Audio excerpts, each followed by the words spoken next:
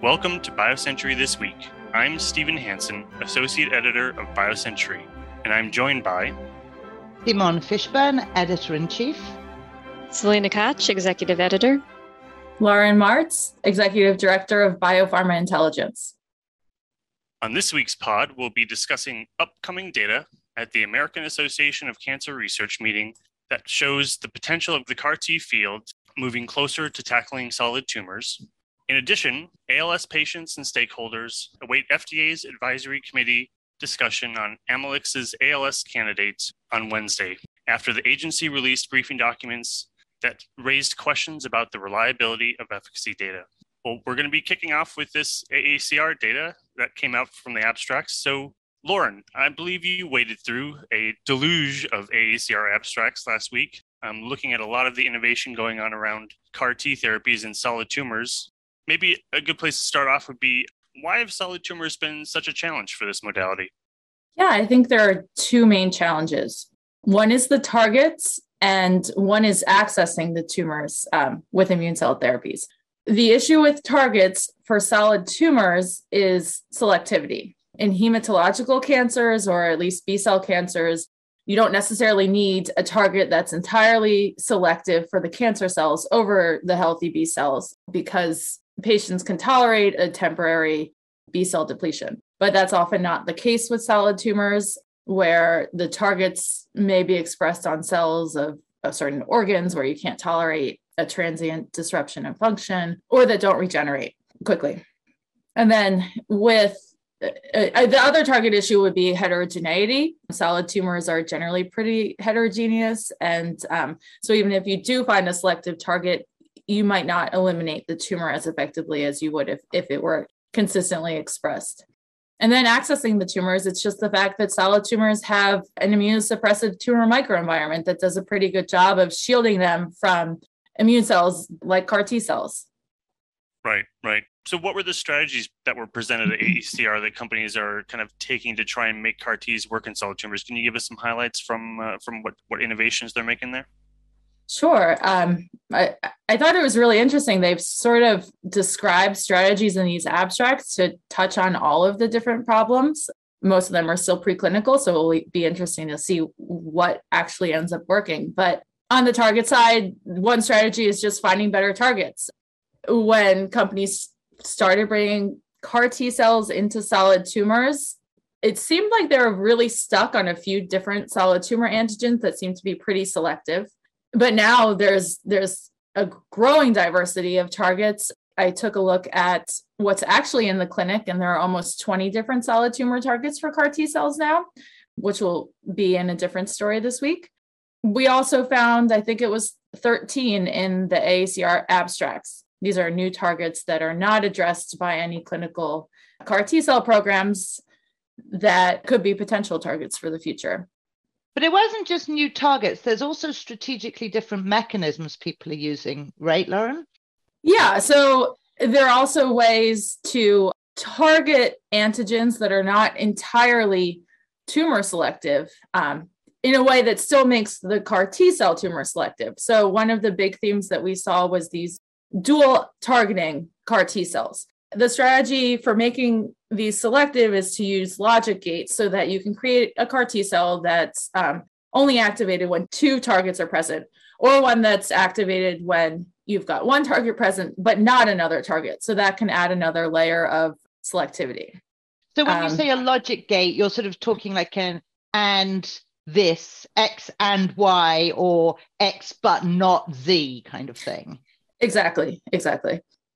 And then, the dual CAR-Ts are also pretty cool, even if you ignore the logic gates, because that can address the heterogeneity problem. So if you just have a CAR-T that expresses two targets, you can hit more of the cancer cells, and you can address this escape mutant problem that's happening with the B-cell CAR-T cells, which is when the tumor cells evolve to lose expression of the CAR-T's target and can then evade detection by the therapy. So do you still have a problem with those ones of off-target activity?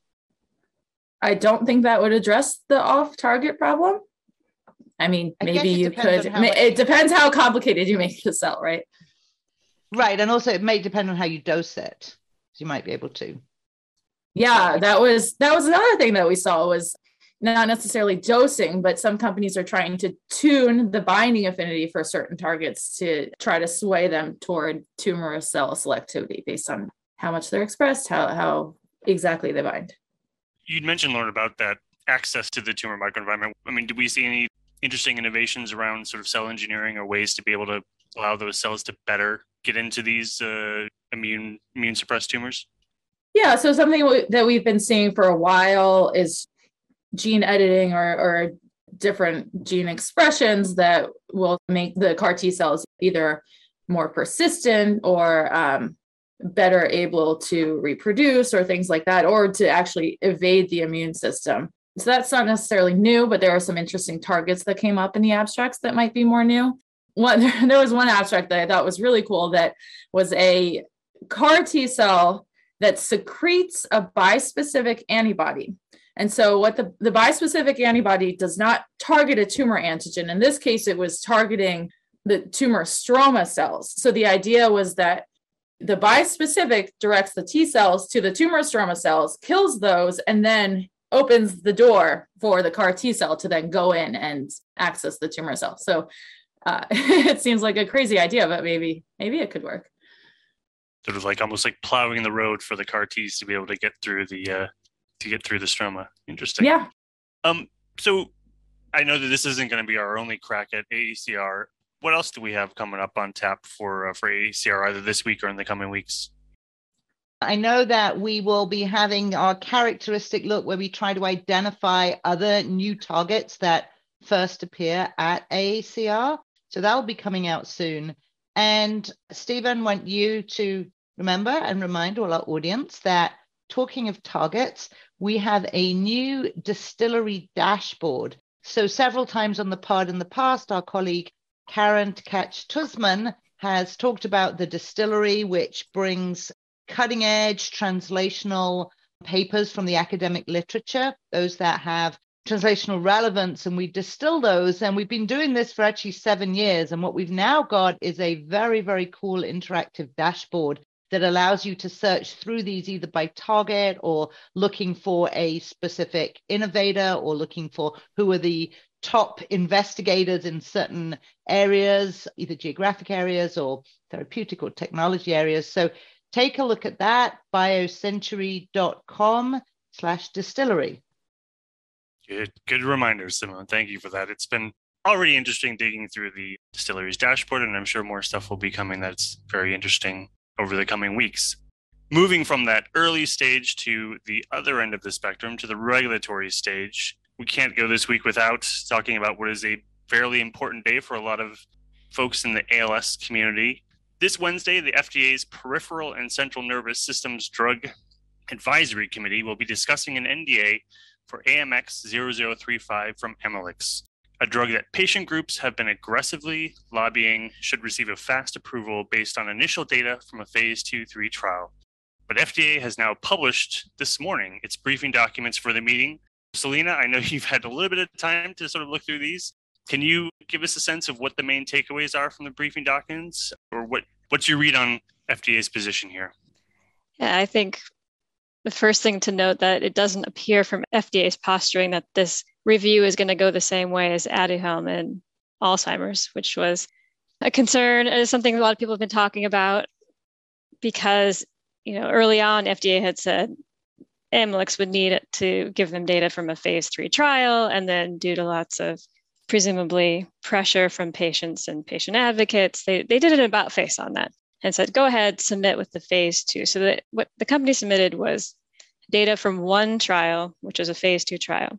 So in the case where you're trying to get approval on one trial, you need to have, I think the way it's phrased is very persuasive statistical result. And what FDA is saying here in its briefing documents is it doesn't see that.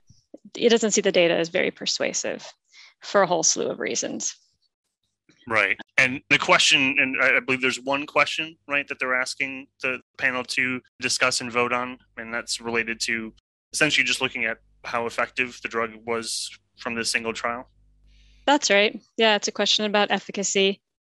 The questions around efficacy are One, the primary analysis had a statistically significant p-value, but it was the FDA described it as borderline, and it called into question the statistical method they used to get it. And then if you look beyond that primary, there's really no supporting data from any of the secondary endpoints that could bolster that primary analysis. Then there were some problems early on too. There's like a KIT distribution problem that messed up randomization of the first 18 or so patients. They all went on treatment. Then the drug, it tastes bitter and it causes GI problems. So there's concerns about functional unblinding, at least the possibility of it. And then, so with the primary endpoint is like the standard rating scale for functional decline. And built into Amylyx's analysis is an assumption that disease progression is going to be linear. But there's no reason why it necessarily is going to be linear. And that's an FDA saying, look, that's something that needs to be established, not assumed. And then it goes on from there. They have quite a few. Right. And I believe one of the big things that had some of the ALS patient groups excited was this initial analysis or sort of preliminary analysis around survival. I believe that sort of went a similar way, unfortunately, I think, for the company in terms of how FDA was viewing the survival data. Yeah, it definitely did. So there was no survival data at the end of the 24-week main study that was blinded, everything. Right. And no indication of survival benefit then. But then there was the open label extension, and there was just a lot of dropout between the two at the beginning. And then there was more dropout during. So it's a small population getting much smaller. And it wasn't pre-specified. The look at survival only, like time to survival, that was not pre-specified, multiplicity adjusted, all the things FDA likes to see. Right. And then I believe there was also, so they had a cutoff, I believe, that was about data cutoff from about around a year ago. And I think if I recall right, FDA pointed out that there were then even more deaths that came after that, which if you include those, erodes the effect. Erodes the effect even more and pushes it into sort of non-significance. Yeah. And Amylyx didn't collect this data. It was like a third party getting it through, I guess, medical records. And when people were lost to when they dropped out, there was no indication of how they were cared for and other things like that. Right. But this, I guess, to me, this is one of these cases where I think and I would welcome everyone's sort of opinion on this. I think it's interesting to hear how people think about this, because the one thing that we haven't touched on yet is the safety for this drug, right? Where I think you mentioned GI effects that were sort of transient and only kind of came in the first couple of weeks of treatment. But what some of at least the patients have been pushing is that otherwise it's a pretty safe drug. So we've seen instances where FDA has been pushing, Stephen, we're in like Sarepta territory is what you're saying here. So I'm wondering, well, just explain. So let's make one thing. I think one thing is really important to point out about ALS that is distinct from certainly Alzheimer's. It's the opposite from that, and even DMD to some degree. So when people are diagnosed with ALS, quite often it is within 2 to 3 years of that diagnosis that they die.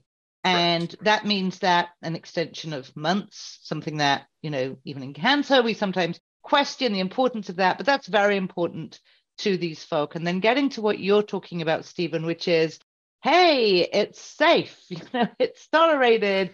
A lot of them with that kind of outlook will say, I don't really mind how toxic it is. I have nothing else. And if it has a chance of helping me, and that's where the Sarepta story came in, where they said, if it does no harm, why not just give these kids that drug because there's nothing else and there's nothing to lose. But they had a the question of, can FDA do that? You can't just approve water and make people make money from it.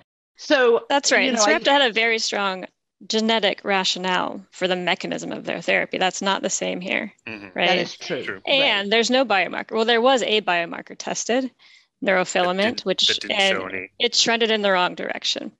Now, that could be they measured the wrong biomarker. One of the two components in the therapy has some anti-inflammatory action. Maybe they should have looked at neuroinflammation, but whatever, they didn't. They don't have that. Still, there are patient advocates out there saying, okay, but FDA doesn't necessarily need a surrogate endpoint in the sense of a biomarker. Its statute says an intermediate endpoint will suffice. And the other argument that they use to prop it up is that ALS is both a very rare disease and a highly heterogeneous one. So there's a lot of different disease mechanisms at play, and you have a small trial size. So it's going to be noisy. It's going to be really hard to get a very persuasive p-value because of the nature of the disease and the lack of biomarkers. So if it works in 2% of people, just give it to us. Everybody will take it. Those 2% will keep taking it. Everybody else will stop taking it. Just give it to us. Right. And that is the patient position, which is very easy to sympathize with, which is our disease is so difficult and so bad that if it does no harm, FDA should let something through. And that is counter to many, many drug developers. I think I can probably say most, but we don't actually have statistics on this, perception that, and this is what came up with Sarepta, that is a slippery slope, that FDA can't just approve things just because they do no harm. They have to only be approving things that show demonstrated benefit. Selena, you've carved this thing where you say if it's benefit for 2% of the population, of the patient population, obviously, that then becomes this very difficult call for FDA. But, they have to. It does, because it's. The question is how convinced do they have to be? You get into the territory of anecdotes, right? You have these individual patients who are like, look, I was declining, I got on the drug, I stabilized, right? It worked for me. It might not work for anybody else, but as long as it works for a handful of people, just give it to us. But you got to have some kind of standard somewhere, right? Because there are studies on the progression of ALS, and it's not necessarily linear. It can be faster in the beginning, it can be faster at the end stage, and you can have periods where it kind of levels out. So somebody can say that they think the drug is the reason they've kind of stabilized recently, but you can't know unless you devise a test with a placebo and a statistical measure. This is why we do science. Your heart goes out to them, but at the same time, you're like, we do have to set the standards somewhere. Where? Yeah. I think those anecdotes are going to be on. That is the power of the thing. I mean, it's on Wednesday. I think they've increased the public hearing meeting part to 1.5 hours now. So I think they've added more time because I think just in anticipation of the number of patients, I think that will be wanting to share their stories, which, as you say, I mean, it's not to discount their experiences or what they've been through, but there has to be some way of capturing this benefit for us to. Yeah, I think one codicil to this is to remember that it is incredibly bleak right now for patients. But Selena, you have written some stories going into depth on the number of different mechanisms. There's really quite a lot of investigational activity in this field. I think that there are a lot, partly from the Ice Bucket Challenge, which everyone remembers. I mean, this is a very active patient community, and credit to them, because things like that have actually triggered a lot of activity or supported a lot of activity with financing. And so it's not that there's this and then nothing for decades, at least we hope not. There's certainly a lot of activity, early stage activity, and new mechanisms and ways of addressing the disease.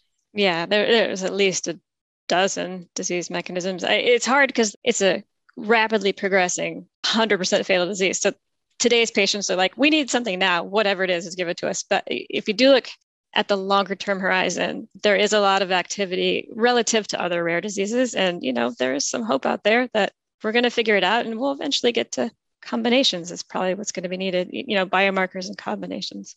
Yeah.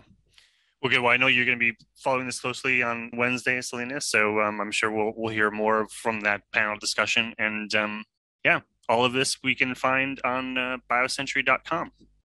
Plus, I also want to plug our continuing the BioCentury show. So the latest edition of the BioCentury show is now available at biocenturyshow.com.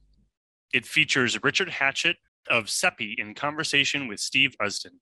Hatchett cautions against complacency, warning that as bad as COVID-19 has been, the next pandemic could be far worse. He also outlines the steps CEPI is taking to improve preparedness for future pandemics. All of BioCentury's podcasts are available on Spotify, Stitcher, Apple, and Google. Kendall Square Orchestra provides the music for our podcasts. The group connects science and technology professionals and other members of the greater Boston community to collaborate, innovate, and inspire through music while supporting causes related to healthcare and education.